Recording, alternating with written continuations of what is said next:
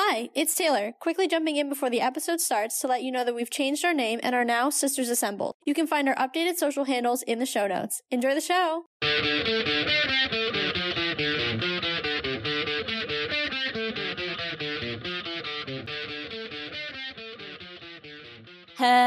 Hello, and welcome to another episode of the Let's Talk Marvel Fan Theories podcast. I'm Taylor. And I'm Katie, and we're two sisters and borderline obsessed Marvel fans who have been following the Marvel Cinematic Universe closely for years. And now we want to share our MCU discussions with you. We chat about our own predictions and theories, plus some of our favorites from online, and our reactions to all of the Marvel content that's considered MCU canon, including the Disney Plus shows and the movies, as well as the Marvel news you need to know.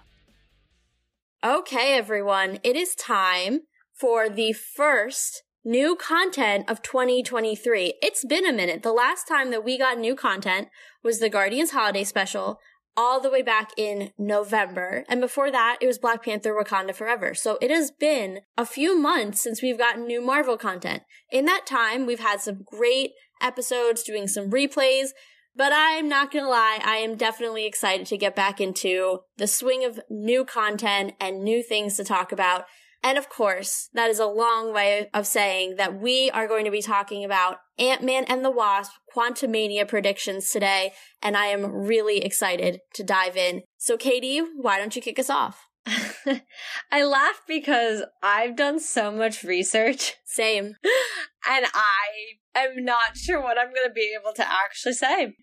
I've done so much. I've looked at a lot of videos, obviously watched a lot of videos. I've been doing, my own online research. And, honestly, a theme of what I've started to get, especially on people, like I'm going to shout out Screen Rant. They're a great YouTube channel that I like to watch. What I've gotten a lot of is nobody knows what's really going to happen in this film. And, usually I feel like when we go through some of these theories, we're like, okay, well, here's a pretty good idea of where this is going to go. This movie just feels like a lot of, so maybe this will happen. And maybe we'll end up, I don't know, maybe. And I'm, very nervous for that reason, because I'm going to have a ton of theories to throw out there for you guys and things to chew on as you get ready to go into Quantumania. But truth be told, I can't tell you for sure a single thing that might actually happen. Yeah, I think this is an interesting one, because they've talked a lot, and they being, Marvel just in general have talked a lot about how this is a really different way of using the Ant-Man character. Obviously he played such an important role in Endgame, but really since then they're kind of continuing that with him continuing to be an important character in a way that he really wasn't, even in his own first two films. Ant-Man and Ant-Man and the Wasp were important to the character of Scott Lang, but in terms of the wider MCU, other than introducing Scott for Civil War, which we talked about last episode, it doesn't really have many larger ramifications. However, you get to Scott's role in Endgame and all of that, and how he basically is the catalyst for the time heist, and Scott is the key to defeating Thanos. So now they've taken that, built off of it, and they're making Scott, and I'm kind of quoting or paraphrasing Kevin Feige here, he's like, great, so we made Scott such an important person in Endgame. Isn't he now the perfect person to ring in Phase 5? And I thought that was such an interesting way to frame it. But all that being said then, that means that we don't really have a frame of reference for what it looks like when Scott Lang is the catalyst for some of the most important plot lines that are coming forward, because we've only ever seen him in that role once, and it was ending a saga, not beginning one. And so this is completely new territory when it comes to that character. And to your point, I am just green fields, have no idea kind of what is happening or what to expect. Yeah, I definitely agree. And this character, he makes sense to be the one kind of really opening everything, peeling the Band-Aid off in the same way Loki was. Mm-hmm. Loki brought us the very first version of Kang that we saw. And Loki was the first, I'd say, major villain of the team, of the Avengers team. And he really opened, in my opinion, the first phases, because the first few films were great. They obviously all had their own villains, but, the dynasty we currently have with the Avengers wouldn't have existed without Avengers 1, and that single-handedly means that wouldn't have existed without Loki. And I think we talked about that when we were talking about Loki, so, the show, Loki. So I think, with both of them being, and having the value they held, in the previous phases. I'm happy they're the two bringing this forward. That being said, I'm going to come right out of the gate swinging, and I'm going to say to everybody, do I think Scott Lang is going to die? Yes. Truly? Yes. Do I think a variant of him will survive? Also, yes. But do I think our version of Scott will survive this? Truly? No. I don't know that I disagree, to be honest. I hadn't really thought far enough ahead to think about the variant thing, so I like that twist on it. But to be honest, and I know this isn't an unpopular thought, people are really questioning, how is Scott, Ant-Man, who doesn't have any abilities other than being very intelligent, as we talked about last episode, and being able to shrink or grow, he's not at the level of a Scarlet Witch, at a Captain Marvel, at a Loki even. These people who have innate abilities that make them stronger. Scott doesn't have those things. How is he going to go up against Kang the Conqueror and survive? I think just logically, that's very difficult to kind of comprehend that would happen. But then even, and I know trailers are misleading, and I know we'll get into them, in a little bit, but even if you look at the trailers, there's that kind of voiceover that goes into the scene where, Kang is saying, there's no version of this where you win. And Scott very specifically says, I don't need to win. We both just need to lose. And I think that if Scott's going into that battle with the mentality of, as long as you die along with me, that's not going to bode well, in my opinion, for Scott's ability to survive this experience. And, if you're thinking about it moving forward and what it could set up outside of Kang and the quantum realm and all those things, you have Cassie suiting up as, I believe her moniker is Stinger. Yeah. You have Cassie suiting up as Stinger for the first time in this film. What's a better origin story for a young superhero than to watch her father die at the hands of Kang and then want to go fight him later on? Now, we'll get into how Kang relates to the Young Avengers, because I was doing some research on him and a deep dive on him later. And it's a little crazy. It's very crazy. I didn't know the way that when I realized that, I was like, oh, okay. And to me, it makes sense then, and we'll dive into it in a second. You'll understand why, the context of why we're having this conversation, but it makes sense now why Young Avengers is not on the slate until after this movie. Because I complained about it, where's Young Avengers? We don't have a date. We don't even have a time frame for it. We don't know what phase it's in. But now looking at the way that they're created in the comics, I'm like, oh, I get it. You didn't want to let the cat out of the bag until we saw this movie. So we'll get into that in a second. But circling back to Cassie specifically, it makes sense for me for her to have a vendetta against Kang the Conqueror because he killed her dad, and now she wants him because she watched her dad die. I think that's a horrible origin story, but narratively, it makes a lot of sense and is actually really strong. I couldn't agree more. And before, I want to take that idea of Cassie and run with it in a second, but I want to say one more thing about my theory of Scott dying on top of that. And it single-handedly goes with the fact that Kang is the next big bad. Yeah. So for him to be the main villain of this film, it's like if we had seen Thanos instead of Ultron. We would not have had Thanos defeated in that film because he was the big bad. Now, granted, there's a lot of variants of Kang and there's a lot of things that could happen there. But there's a part of me, and I want to get into Kang then too, just his abilities and everything. But this version of Kang specifically, I just have a weird feeling about, just because of some of the things that I know he has the ability to do on top of being in the quantum realm the way he has, and I want to get into that in a second. But that's another leading version for me to why I think, Scott's not going to make it, is he's the first line of defense. Yeah. He accidentally stumbled in to, a bigger problem that he didn't know existed. And I think that very much goes back to the call out in Endgame. I mean, he was that first line, and I wouldn't say first line of defense in that case, but he was the first line to be able to get that narrative rolling of, guys, we might be able to undo everything that's happened. Yeah. And so I see that being, now it's the other end of that. If anything, actually, he was almost the end. He was the last bit of the puzzle. I mean, everything was over. They had accepted defeat, and here comes Scott. So I kind of see that being a dichotomy going forward as well. But to say how you were talking about Cassie, let's get into this a little bit. Yeah. I'm excited to see Cassie. I'm excited. I mean, I'm a little frustrated with the recasting. I get it happens. It's hard. It's a pet peeve for me. I don't love it. Yeah. And I think to date, the most notable recast has been Rhodey. I'm sure there have been other smaller character recasts along the way, but that's the biggest one that everyone notices because to this day, Rhodey is still a major player in the MCU. Now, at the time that they filmed Endgame, did they know necessarily where Cassie was going to go as a character? Unclear. But I have to think that they kind of knew that they were going to put together the Young Avengers, so why wouldn't you cast an actress that you were comfortable moving forward with in that larger role? It is frustrating. Can I get over it? Sure. Exactly. I think it's going to be fine, but it definitely is just kind of one of those things where it's like, I thought we, left this kind of stuff in phase 1 when we were still figuring it out. We're a little too mature to be kind of making these mistakes now. Yeah, I think what really gripes at me a little bit is just that she really wasn't in Endgame long. Yeah. So, that almost bothers me more. The fact that, I'm going to use Rhodey as a great example, like you did.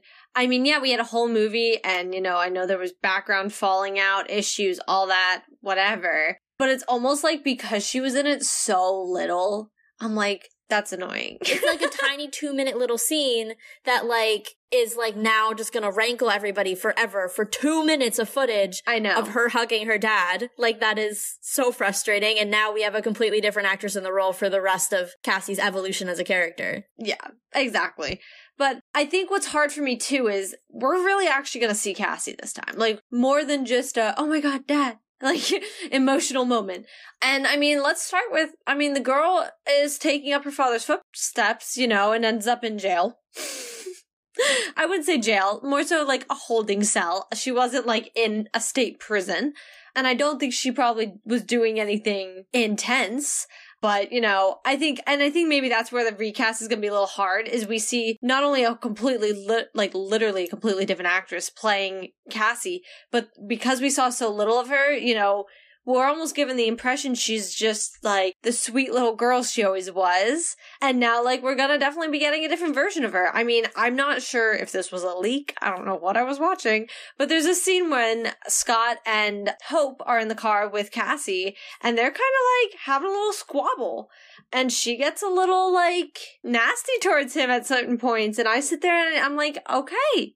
See, I'm seeing there's, a different side of her. And like I said, she ends up in a holding cell. She clearly gets herself in some sort of trouble. So I think it'll be interesting to see, how her character progresses through this, because I think her and her dad have a lot of growing pains. And this is the biggest part of this film. This is the main focus. Yeah, totally. And I think that segues perfectly into something that we've hinted at in our most recent episode about Ant-Man, is kind of that idea of Scott losing time with his daughter. And, I was rewatching the trailers today in preparation for this episode, and even just beyond his conversation with Kang, that is kind of hits you over the head with it, which, again, you got to take it not at face value, but with a little bit of a grain of salt, because you never really know. We've had Wong voiceovers that, we thought meant one thing, ended up completely not being in the film, the misdirection. We really ran with that during that predictions episode too. It was literally the linchpin of You were so passionate about it. It was the linchpin of my largest theory, and I was like, oh man.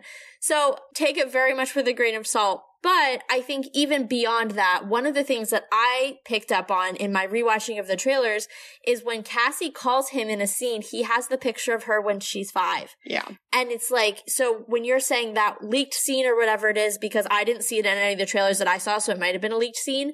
But, if he's having these squabbles with her, I can imagine that happening with a guy who still sees his 15 or 16-year-old daughter as the 5-year-old, or I guess she would have been, 8 or 9-year-old. Well, yeah, because of the second Ant-Man. 8 or 9, probably 9 or 10, most likely, And so he's still viewing this little 8 or 9 or 10-year-old Cassie, and she's a 15 or 16-year-old woman now. She has her own thoughts and opinions, and had to spend 5 years of her life without her dad and thinking he was dead. So there's definitely going to be some stuff there. And I think it'll be interesting to kind of see their dynamic completely differently, because, he was her hero in those first 2 films, and it's so obvious, and it'll be interesting how that changes now that she views him differently, and he's still viewing her the same way that he was 5 years ago, because to him, she's still the same. Yeah. No, I agree. And honestly, too, in that little quabble that they have in that like I said, possibly leak scene. Maybe I'm pulling something out of thin air that I like manifested. I don't know. But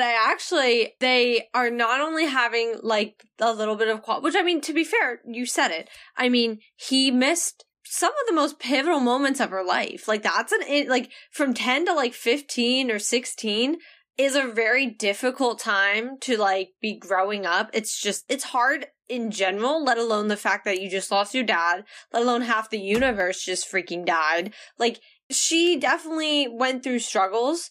And so, you know, it's going to be an interesting thing to watch. But on top of that, in this argument, there's a mention of a suit that she was using or had or something of that nature, which obviously I don't think, you know, that was any sort of spoiler to the sense that we've already seen her in her Stinger suit. Yep.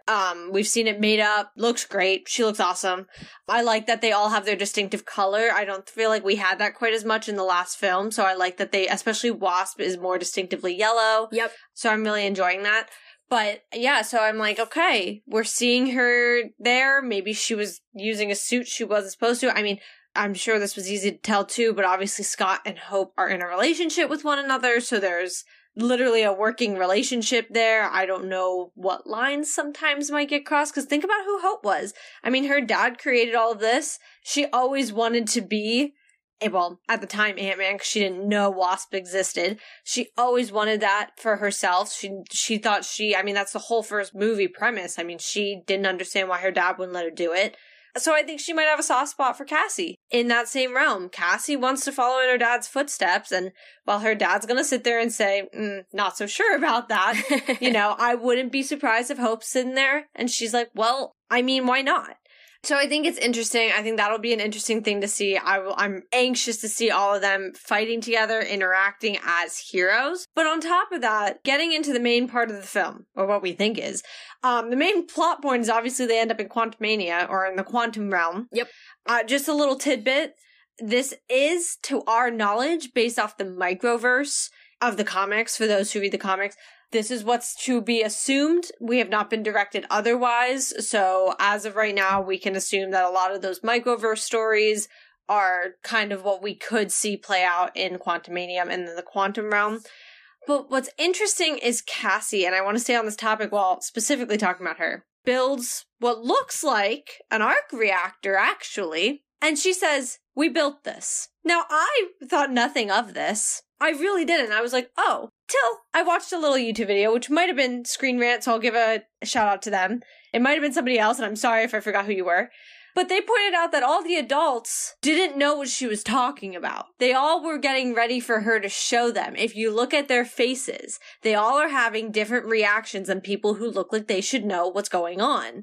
Which means she's referring to somebody who's not in the room with them. And then a great theory can bound out from that, which is possibly Iron Lad. Which we've already theoretically seen from Iron Man 3. Because it was not an accident that little Harley, I believe that's his name, from Iron Man 3 showed up after like 10 years. Well, not 10 years.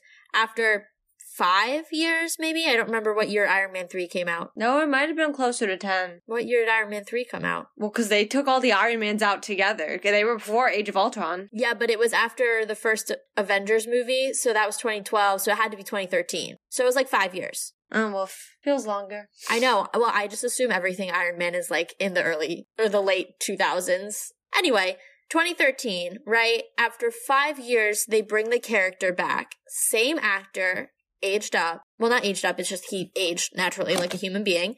Same actor. Everybody's going, Iron Lad, Iron Lad, Iron Lad. So I don't think it's an accident that they brought that character after not mentioning him for 5 years. They brought him back.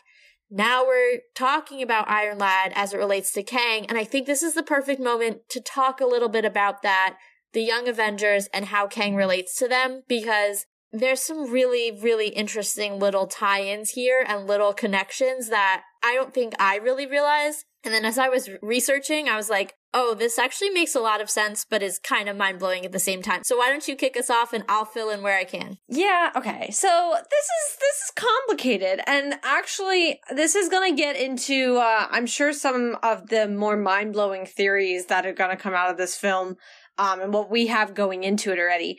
But essentially, Iron Lad is actually a young Kang. There's like a lot of time traveling things. I'm pretty sure he's related to Reed Richards. Let's take it back a step before we get into Iron Lad. Kang, in his original form, if he had not meddled with time, is actually, his name is Nathaniel Richards. That's why the, Richards connection. He's also related to Dr. Doom. Yeah. Which is also super interesting. But from here, we can go into Iron Lad. I just want to give that little bit of context on the back end. Yeah. And the reason I bring that up, though, and the reason that Taylor just, kind of, I don't want to say corrected because you totally went around with it, but kind of gave that extra tidbit, is because obviously if he is a son of, either, because Dr. Doom is just as gifted, he is an extremely smart person, and pretty much kind of starts to meddle with time and all sorts of things I feel like he shouldn't have. Essentially, down the road, he does realize, he's gonna be an evil dude. He understands that. And so he becomes Iron Lad at one point, does form the Young Avengers. He is the person who forms them, brings them all together. And pretty much they all work together to make it so that he never becomes Kang, is the idea. It doesn't last, obviously, but it's the initial idea, and that's kind of where the Young Avengers get brought into all of this, and where Iron Lad gets this involvement and all of that is, he is Kang, before Kang is Kang. It's interesting. It hurts my brain. I don't like thinking about time travel, which is unfortunate, because this is what we're at, but yeah, it's an interesting plot point, and am I gonna be surprised if that's what comes out of this? No, not at all. No, I agree. And I know we touched on this at the beginning of the episode, but I think this is why we haven't seen the Young Avengers on any slates yet. I could see a month from now, 2 months from now. I don't think they'll wait till Comic-Con. I think Comic-Con we could get more information, but I think a month or two from now we'll start to get more information about the Young Avengers. Whether that's just literally as simple as what phase are they in, when are they coming out, things like that. And then I think potentially at Comic-Con we could actually see a full-blown roster, like they did at, I don't remember what convention, or if it was just a regular, just run-of-the-mill daily announcement, when they announced the roster for the Thunderbolts. I think that was I feel like that was at SDCC. Or D23, because they're a couple months apart. Oh, no, it was D23. Yeah, so I could see it being a convention announcement where they're like, here's Patriot, here's Stinger, here's Wiccan, and I can't remember the other of Wanda's sons. Can't either. I think it's Speed and Wiccan, right? I was gonna say that, but I was like, I don't know, maybe I'm thinking that. Maybe I'm making that up. Either way, there's a whole host of Young Avengers that have been in their respective franchises, and that could be the potential, and I could even see them tossing in a couple of new ones that maybe we haven't even seen yet, which would be super interesting. So I feel like this is definitely opening the door very much into the Young Avengers realm and into that storyline, and we're going to get a lot more information on what that looks like timing-wise, potentially roster-wise, starting in the next month or so, because this is going to be that really first introduction, considering we have the guy who is the reason for Iron Lad as the main villain of this film. And it's really going to dive into time travel in a way that, yes, Loki did, and even Multiverse of Madness did a little bit, just because of the way that it was so strange and not really focused on the multiverse the way that we thought it was going to. Yeah. I think this is going to be what we thought Multiverse of Madness was going to be. I agree. Really opening the multiverse, really diving into the time travel aspect, going back and setting the foundations for what we know is going to lead up into Kang Dynasty and Secret Wars, and just be that film that really firmly plants us and says, welcome to the time travel era, everybody. We're here.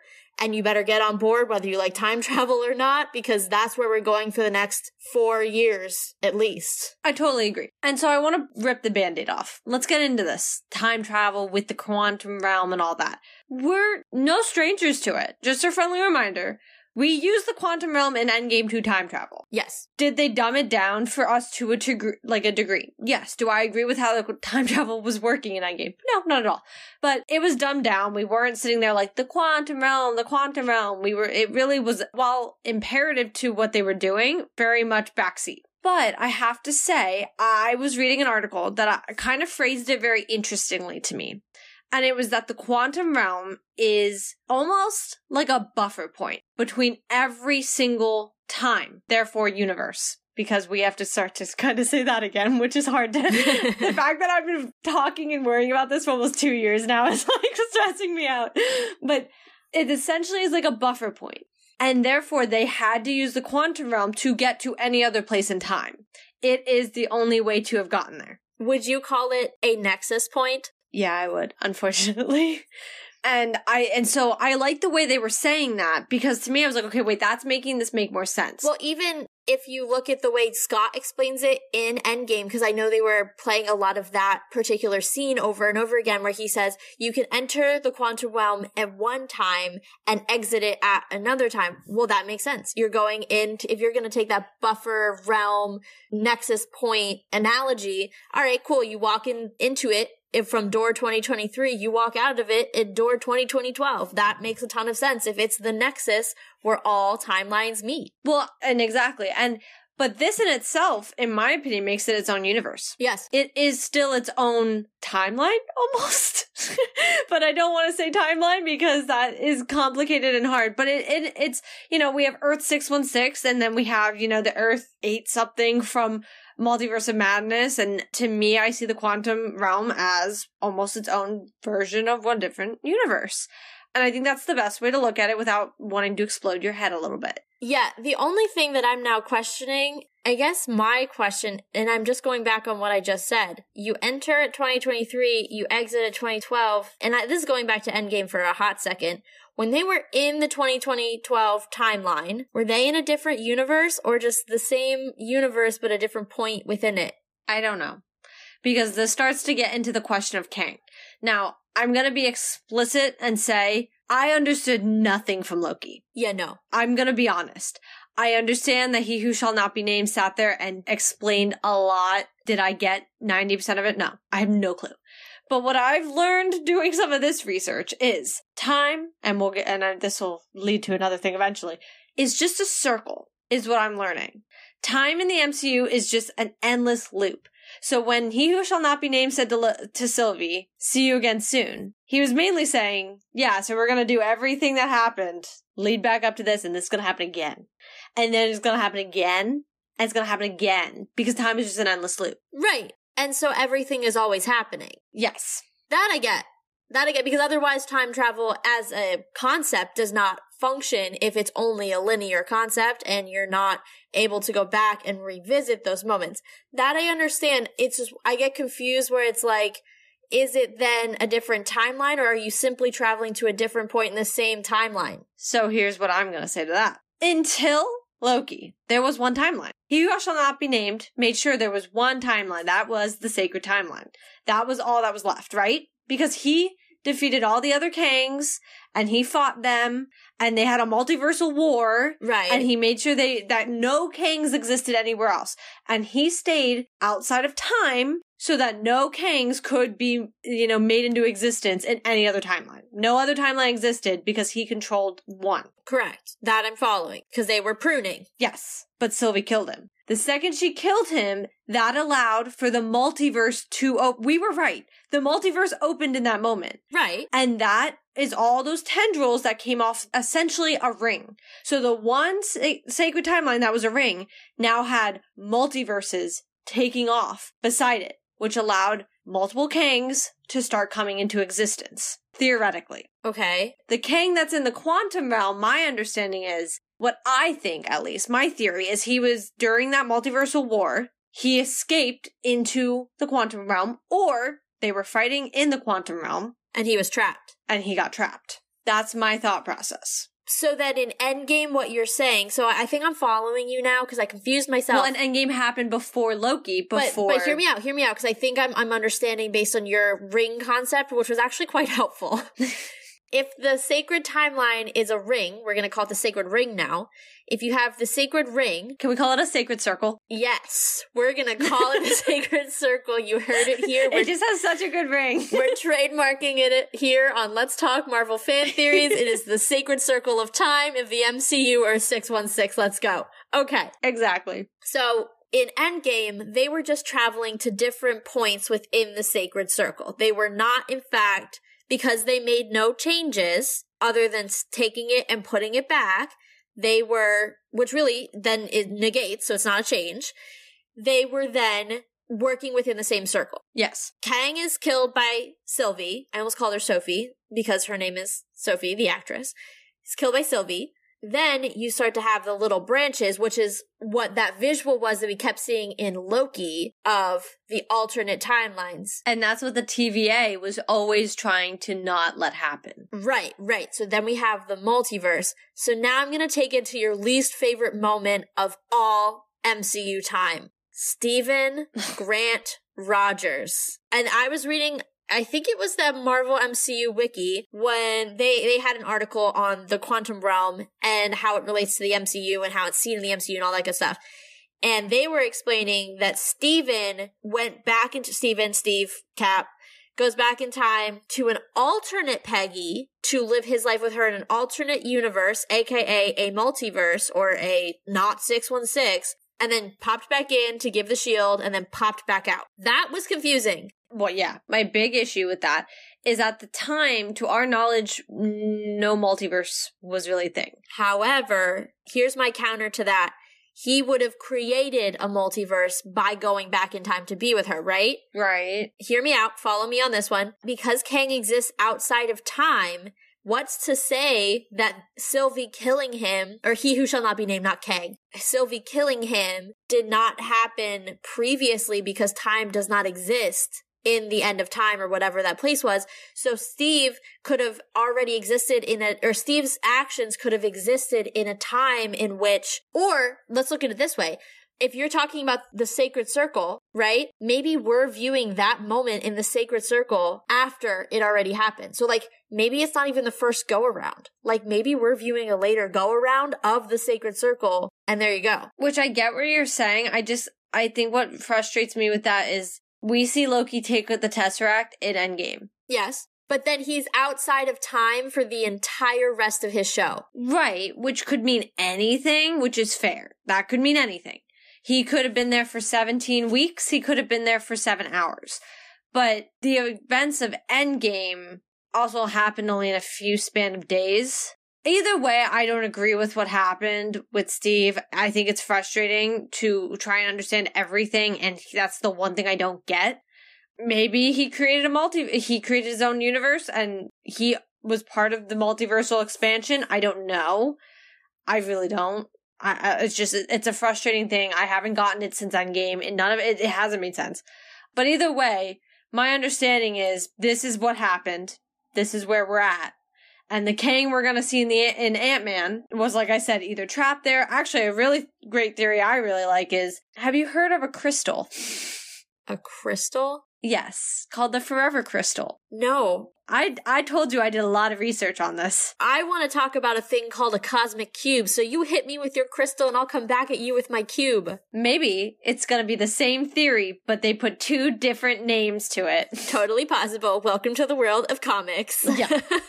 So essentially, what I learned about this Forever Crystal is that it has the ability to pretty much rewrite reality and control time completely. So it's a crystal version of Wanda? Yes, that's literally what I thought too. I was reading it and I was like, yep, that's Wanda. Actually, Kang uses Wanda at some point to do that.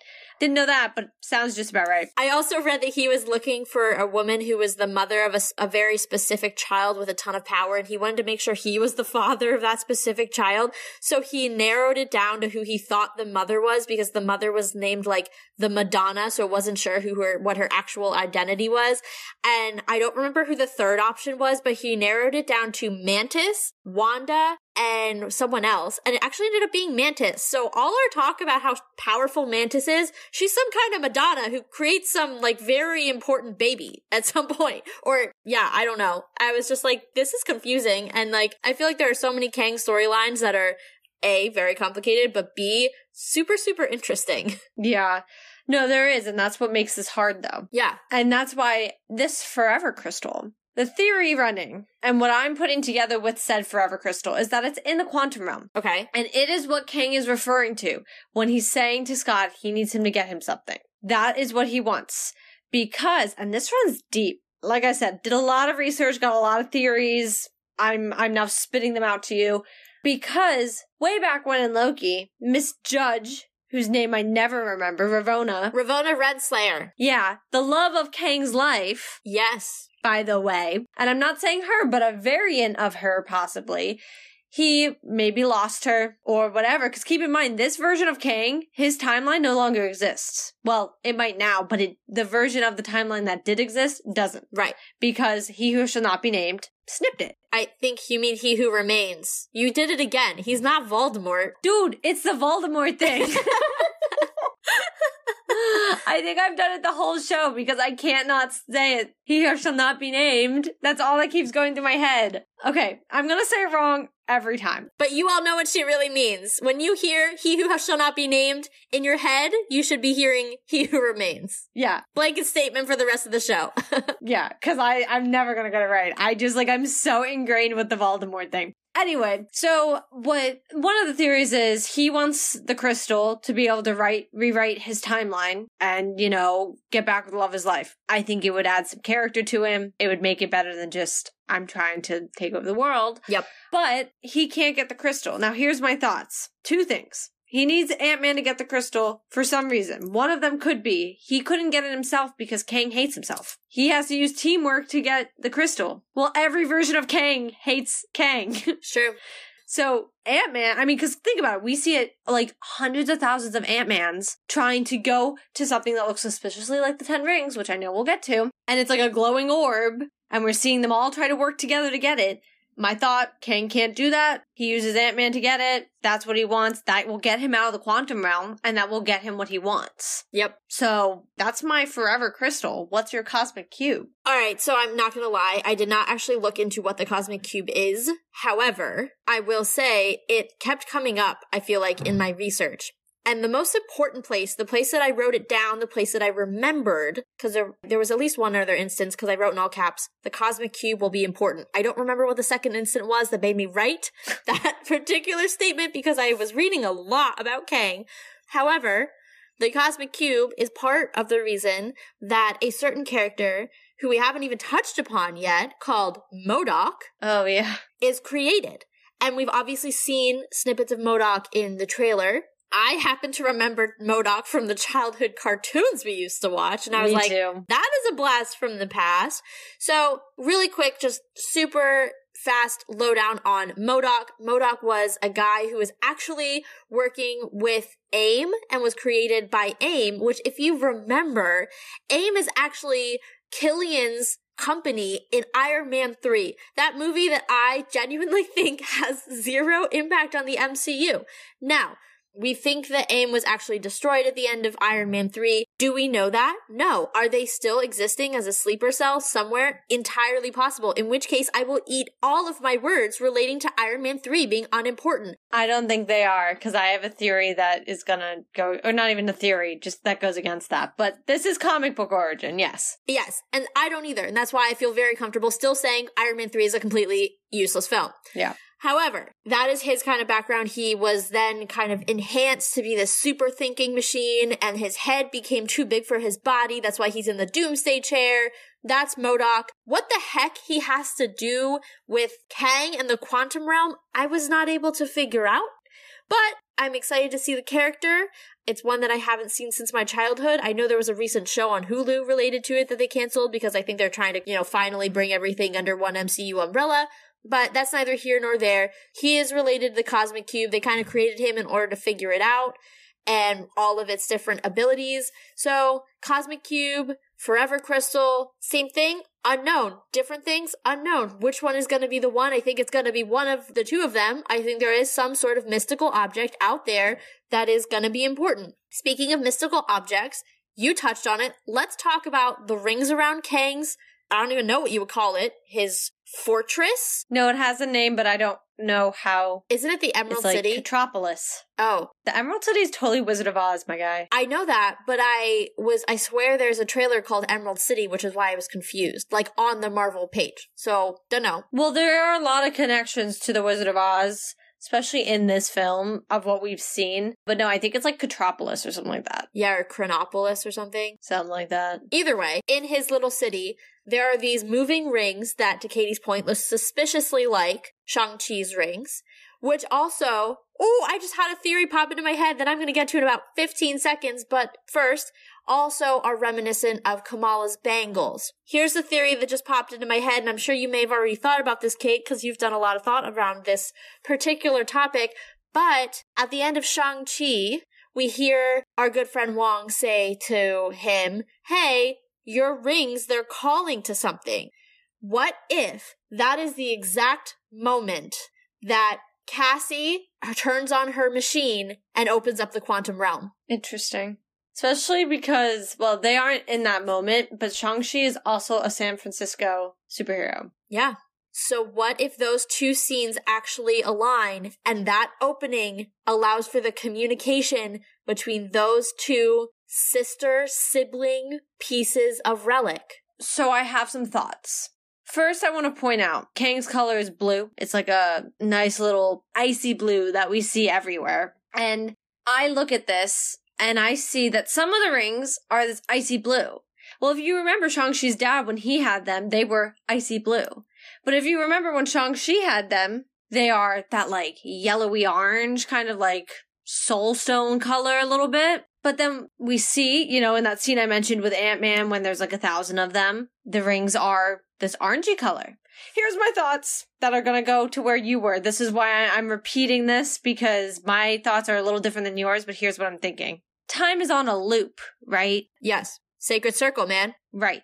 So theoretically, Kang is bad. He has blue rings. Blue rings could be connected to Shang-Chi's rings. But because whatever's holding in the crystal, I'm going to go with crystal. Whatever's holding in the crystal is Shang-Chi's good guy colors. Some good guy is keeping the crystal away from Kang. He who remains? Or could it be a Shang-Chi? What if those are his rings? How would he be in the quantum realm? No, what if he's not in the quantum realm, but a version of him in the future already did this, and we're moving towards that point? Oh. This is why I said this is going to get a little crazy and stupid, which is why you need to think about it as the circle. So you're saying they already did Kang Dynasty. They time heisted it, and they went from a moment within Kang Dynasty, or quite frankly, Secret Wars, depending on how that all shakes out.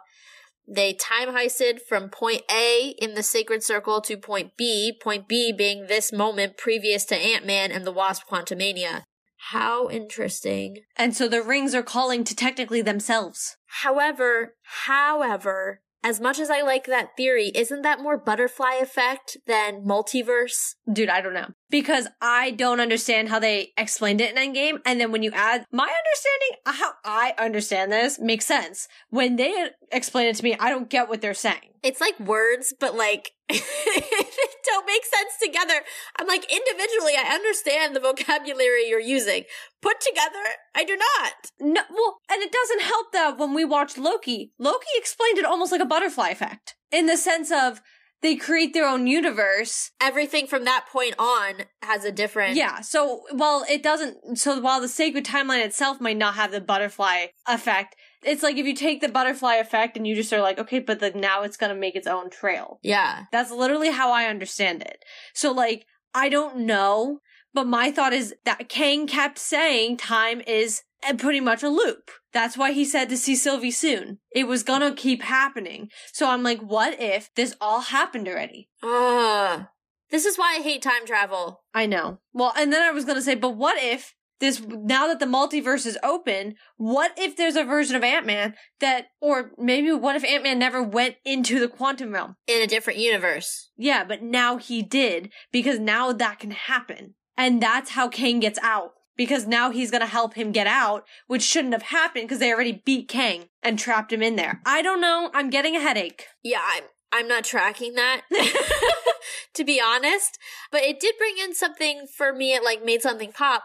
If the quantum realm is considered its own universe, how did it pre-exist before Loki? Because Janet Van Dyne went in the 70s. I want to get into her too. Yeah. Let's get into her. My big question before we do any of the theories around Janet, what is Janet hiding? And why hasn't she talked about her time in the quantum realm? What happened to her down there? I'm going to follow my theory, and I think she was witness to whatever they did to trap Kang there. Then why wouldn't she tell them? Because that could mess up time. But that's a butterfly effect. Hold on, though. The quantum realm sits in its own time. Correct. It's its own thing.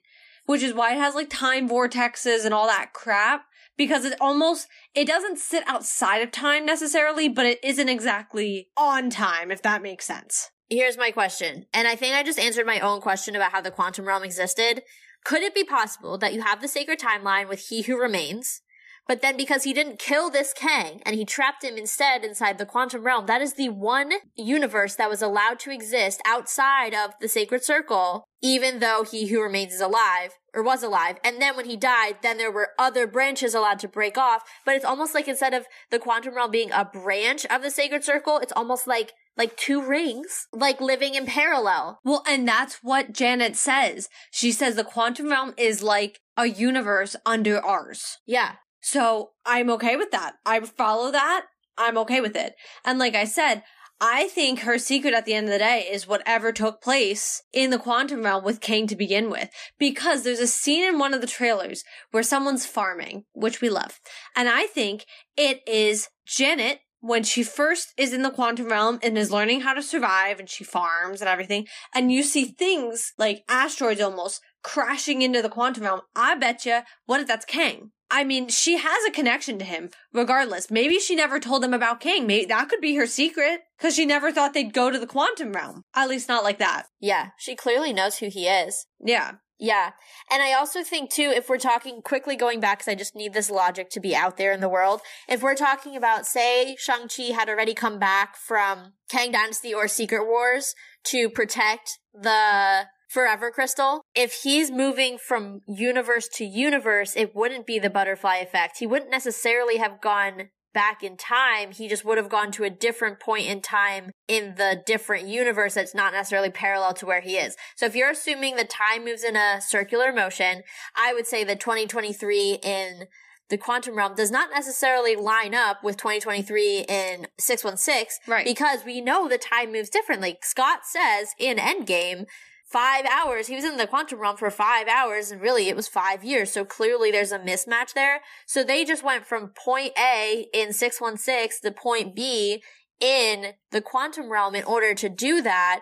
But in the quantum realm, because time moves more slowly, it would have already happened than when we already got here, or than when we're here now in 2023. Even so, regardless, you can still move at any point, because if they figured it out, they're fine. Yeah. Well, that's what I'm saying. So I think she has a connection that runs deeper than that. And she knows things, but you can't talk about, she's essentially a time traveler. You can't talk about that. Or you screw up time if you share that knowledge. In a butterfly effect. Yeah. But regardless, you could still, or you create other multiverses. In this theory, then you would create multiple multiverses by sharing things, and then people act on shared things that you should never have talked about. Yeah, I mean, I guess if you think about it that way, it's almost like if you say this, they're going to make a different decision than they would have in the sacred circle, thus creating another universe and building into the multiverse. Yeah. I have a random question for you, and you don't have to have the answer. But I like to. I'm curious what your theory is, but we're years off from this moment happening, so, and it deals with time travel, so, But we know that Secret Wars has to do with an incursion. How do multiverses grow into one another in an incursion if there's so many other multiverses happening right now without the TVA and He Who Remains protecting them? I'm really confused. Basically my question is, how do we get from the multiverse to two universes collapsing in on one another? What does that process look like? Whatever Doctor Strange did. That's my understanding, because Clea came and was like, you caused an incursion. What did he do? I mean, nothing happened in that movie. I'm assuming the incursion we're going to refer to is with the Illuminati Earth. That's going to be my assumption. Why do I assume that? Because that was the only one, multiverse we, actively spent time in. He also totally royally screwed it up because he brought Wanda there. Yeah. By taking America there.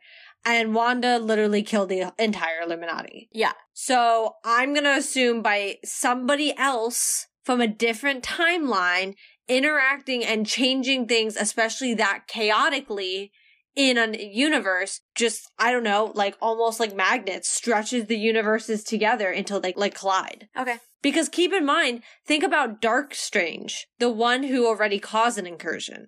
And he was, messing with way too much with the Darkhold and everything else, trying to, get his life to the perfect place he wanted his life to be, that I bet you he was screwing with other multiverses and sat there and eventually imploded them. Yeah. I just was curious what your thoughts were on how they all kind of came together, because right now we have way more than 2. Oh, I know. So is it the last 2 standing? I'm still waiting to get the comic from the library so I can understand, I know Battle World is kind of an amalgamation of multiple different multiverses, and these 2 are the last 2 standing. It's 616, and I forget what the other number is. So is it that these 2 are just the last 2 that haven't had an incursion? Because how do we go from so many?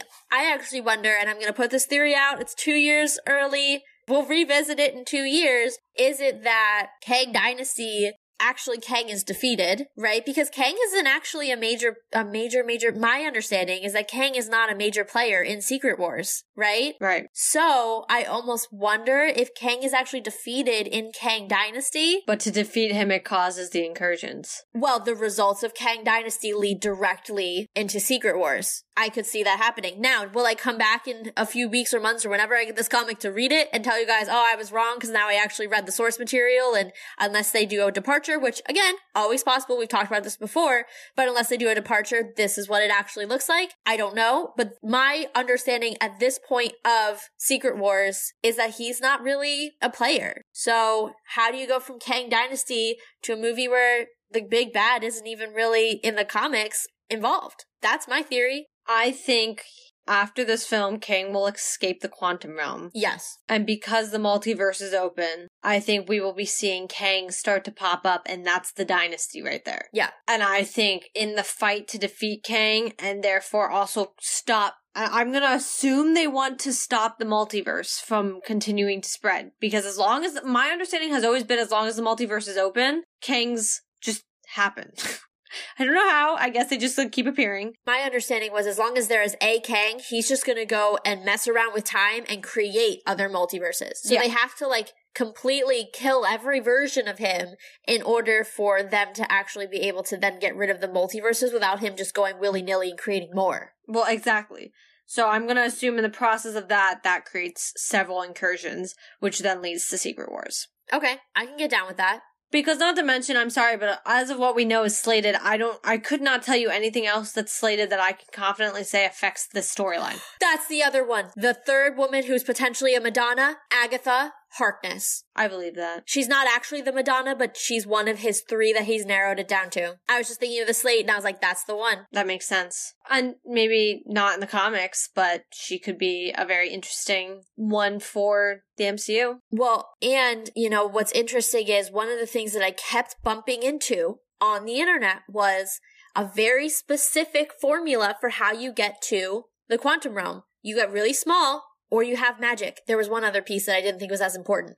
But small or magic, those are 2 things we can do. Yeah. And they pointed out that Doctor Strange actually visited the quantum realm in his first film when the Ancient One sends him through all of the different universes.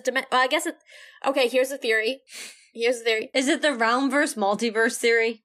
No. Dimension versus universe theory. And here's a thought. That might be the same thing. What if they're not, though? What if it's a dimension until the multiverse exists, and then it's its own universe? I don't know how that happens or what the logic is behind it, but I'm just wondering if vocabularily, that's not a word, but it is now, that's how that works. See, I understand it as dimensions and realms, like the mirror realm or the mirror dimension, because I use those words interchangeably. It also helps me narrow down that there's not 3 things in existence that I just call 2. But I see it as they exist in the spots between universes. So like the Watcher? Sort of. Think about Dormammu. I don't know what came out of my mouth the first time. Think about Dormammu's dimension, that dark realm he's in. I see that out, because think about it, that's where Clea's going. She cuts open our literal universe to go to it. Right, and that's her uncle. Yeah, and we know you cannot travel through multiverses that way. That does not work. Like, she would not have just been able to, like, cut us open to go right to another multiverse. Is that her power, though? Because I don't know enough about Clea to make that a definitive statement. But as of right now, we don't know that she's able to do that, is my point. Okay, fair. Fair. But what if she's using the realms to jump through multiverses? Because they're almost buffer parts between the universes. Like, you're gonna like this analogy, taking it all the way back to anatomy, you have joints in between your bones, right? Like on a knee, you have like a little bit of lubricant between your thigh bone and your shin bone, right? And you have like spongy bones. Yeah, and so like in between they kind of connect, but like they make it so that your thigh bone and your shin bone don't actually touch each other. So that they slide past. Yeah. So I'm wondering if that's kind of how we're looking at realms/dimensions as like these little gateways in between universes that also kind of tracks with how we've seen the Watcher move between universes in the past. Well, and it would make sense that the magicians are all able to use the realms. Yeah. To jump through. Because they've visited realms before. We've had complete, like, proof. Obviously, very first Doctor Strange, she was in a completely different dimension. Yeah. And we always were questioning, okay, what does that mean? I'm betting you, up until when the other, like, the multiverse was fully open, I bet you they were kind of just their own little, like, they were just there. And you couldn't go any further. They were almost like endpoints, right? You're out of the universe, or you're out of 616, but you can't go into the next part because it's closed. It doesn't exist. But you're in the next dimension. Yeah. I like it. But now that the multiverse is open, the Sacred Circle now has corners. Or, if you're thinking of them almost as parallel rings, well, no, because I guess if you're branching off, it's almost like you had the ring, and then if anybody's watching The Last of Us, like they kind of, the fungi kind of grow out in tendrils, right? So it's like you have the ring as the original, then you have the tendril that's the multiverse, and then you have the dimension that was almost like imagine the dimensions were different outer portions of the original Sacred Circle. So you have a dimension outside the Sacred Circle, you have a dimension outside the Sacred Circle that's like a little bit around, but there's multiple dimensions. Right. Now you have a Sacred Circle dimension, then a branch coming off of it that is essentially the multiverse. However, does the multiverse go through the dimension? I don't know, because technically they're like all the same time, like they're branching off. But didn't they also say time doesn't exist in the dimensions? Yeah. Because wasn't that the whole thing with Dormammu, that's why he kept coming back, and he was able to do that, because there are different rules. So that's why I understand them as they could be gateways. Because also keep in mind, Clea was like, you created an incursion and then opened the door to the dark dimension. And I was like, well, the dark dimension is not the incursion. Right. So I read it as, we're gonna go through here to get where we need to go. Gotcha. Like a hallway. Yeah. Cool. I feel like we're putting out some bold theories related to time travel, and I'm excited about it. Well, because we're trying to explain it, which is not our forte. No. And to be fair, we've avoided trying to do for the past however long because we didn't want to have to worry about explaining it or understanding it or whatever. And now here we sit and we have to. Yep. And I don't know if I do, but here we are. This is our best shot. For now, we could come back after Ant-Man and the Wasp Quantumania and say all of this is wrong and here's the new and updated theory. But with the information we've got to date and the research we've done on the back end, this is our best shot. Yeah. Hope this is helpful going into the film, everyone, because this is the lens with which we'll be going into it. Yeah. I just have some small things to throw out there. One, I just want to ping out Kang one more time to say this. This Kang is an ultra-powerful human being. Ultra-powerful. Totally. The reason I especially say that is because, keep in mind, Janet spent 40, 50 years in the quantum realm and has quantum energy now. She pretty much has a power. Do I know if it will run out? No, I have no clue. But she pretty much absorbed quantum energy, which is why she was able to help Ghost. Right. And, allow her to, not phase.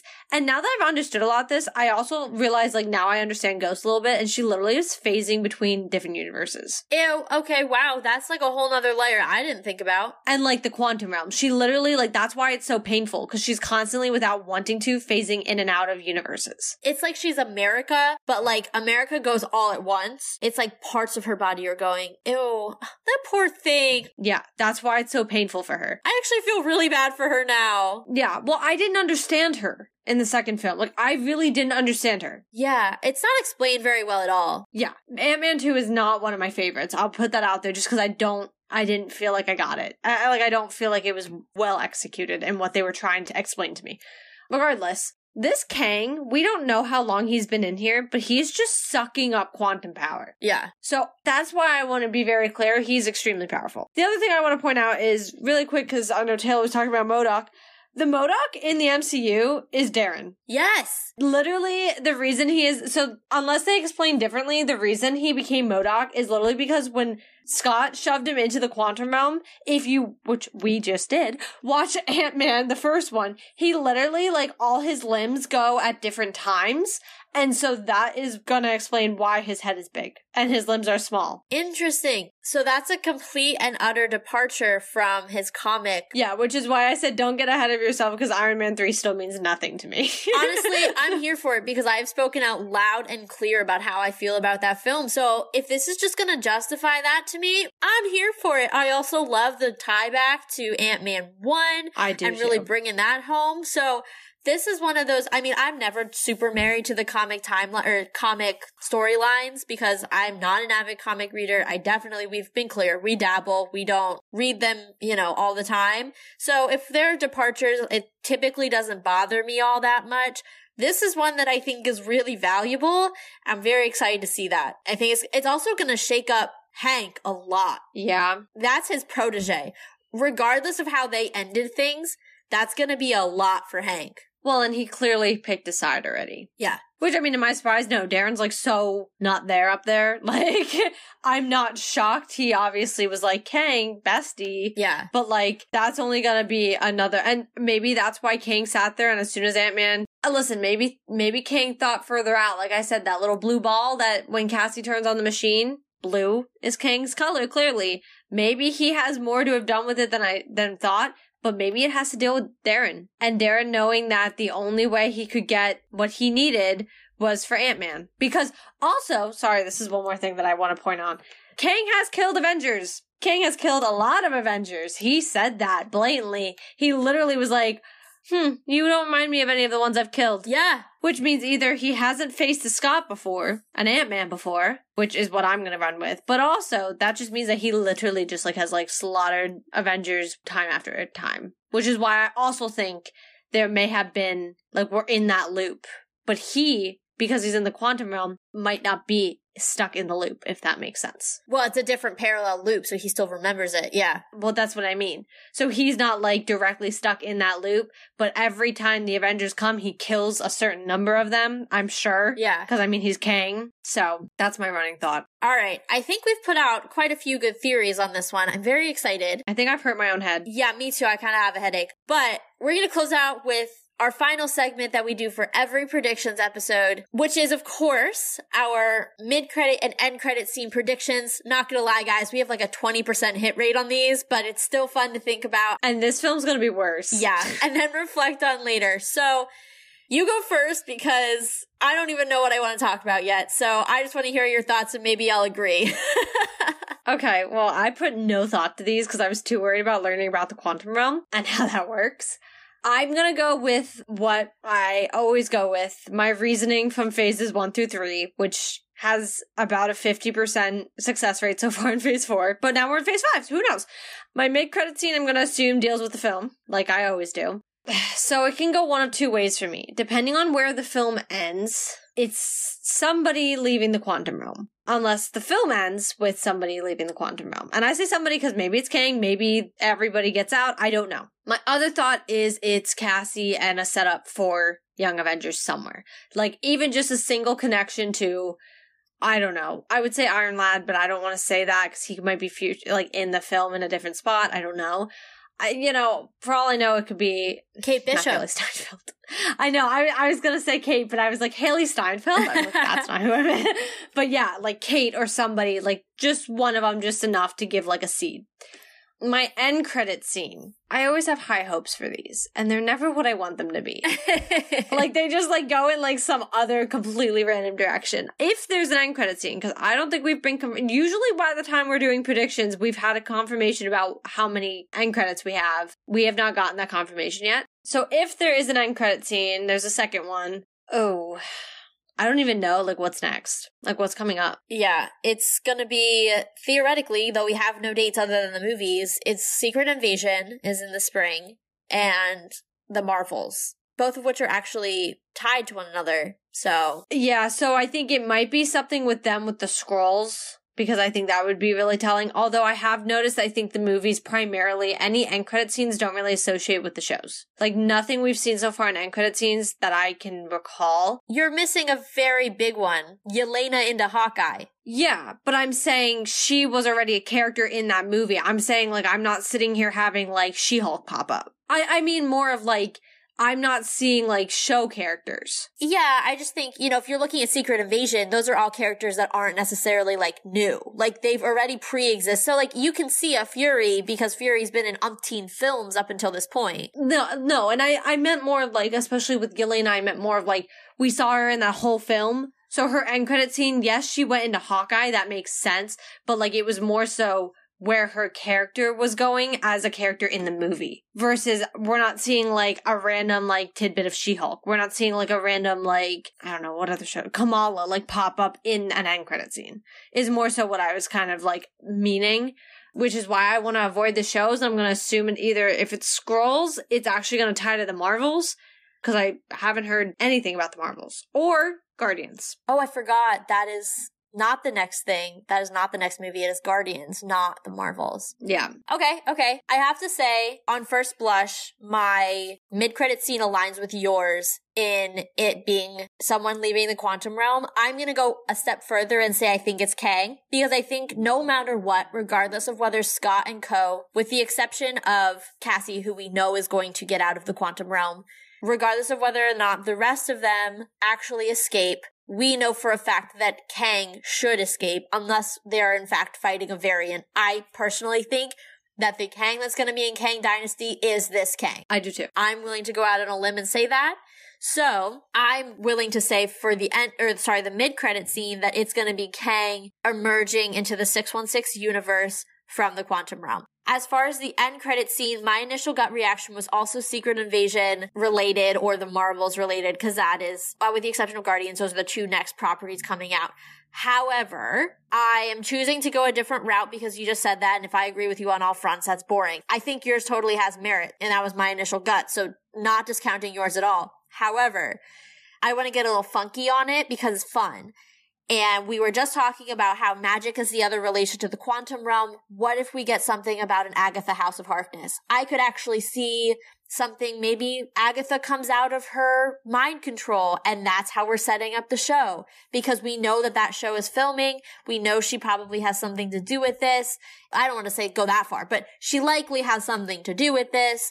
The kids who are going to be in the show are going to be in Young Avengers. I don't know. I'm feeling very Agatha about this. I don't disagree with that necessarily, but you brought up magic. I wouldn't be surprised if Wong appeared. Ooh, yes. As soon as you said that, I was like, Wong has appeared in, first off, everything. Our ever-present connector he is. Yeah, Phase 4 has been Wong's universe. I also, because you brought up magic, and because he's already on the radar with, you know, Shang-Chi's rings, which also, by the way, I wanted to point out, but I totally forgot, Eternals, their ship had the same writing as the rings and the bangle, so they're also tied into this. Anyway. Ew, I don't even want to go there. Which is why I didn't really want to bring it up. But I wanted to throw it out there because I feel wrong, especially because I'm a big Eternals fan, so I would feel wrong not talking about it. But regardless, because Wong has kind of touched on, you know, the rings already. Oh, really quick, going back to the Eternals thing, Kang has some kind of thing with, not thing, like romantic thing. He does have connections to both Cersei and Black Knight. So, just putting that out there. Well, there you go. Sorry, continue with your thought, but that sparked that memory in me. Well, that's why I'm wondering if Wong has a connection in here too. Yeah. Like, something happened. He's also the Sorcerer Supreme, so, like, I think he'd know if, like, something just, like, or someone just did something or appeared in a universe they weren't supposed to have been in. Yeah, no, that's totally valid. All right. Well, there you go. That is a wrap on our Ant-Man and the Wasp Quantumania predictions. I'm not going to lie, I am really, really excited about this film. I think it's going to be a really good one. And if you're excited to hear all about our reactions, we're going to see it both Thursday night. So that Sunday after opening weekend, we're going to have all the reactions ready for you. And if you're excited to listen to that and hear all of our new theories coming out of the film, you can subscribe on your podcast platform of choice, follow the blog, and check out the blog because we're definitely going to have some extra little tidbits in there as well. And if you're really liking the show, you can also check out our merch store on Redbubble, which is linked in the show notes. Make sure you guys are also following us on Instagram and Twitter. You can find us on Instagram at letstalk.mft and on Twitter at letstalkmft. We will have everything and anything relating to this movie as it's coming out on both of those. You will know when our new episodes come out and everything. So just make sure you guys are giving us a follow on both if you'd like, or if you only use one of either of the platforms, just give us a follow on whichever one you prefer. But as Taylor said, next time we're talking to you will be post Ant-Man. It hurts. But anyway, I'm not ready for what's going to happen. I know we threw out quite a few almost theories. I mean, half of this was us just trying to figure out how to best explain the quantum realm in regards to time and multiverses. So, you know, we're going to see what happens. We're going to see what's explained to us. And I'm excited. I hope you guys are all excited. Get your tickets if you haven't already, because this one's going to be a doozy. This one's going to be what MOM thought MOM was going to be, is what I'm going to say. Couldn't agree more. Exactly. So, as I'm sure this won't be a surprise, Marvel is about to blow our minds, so let's talk about it.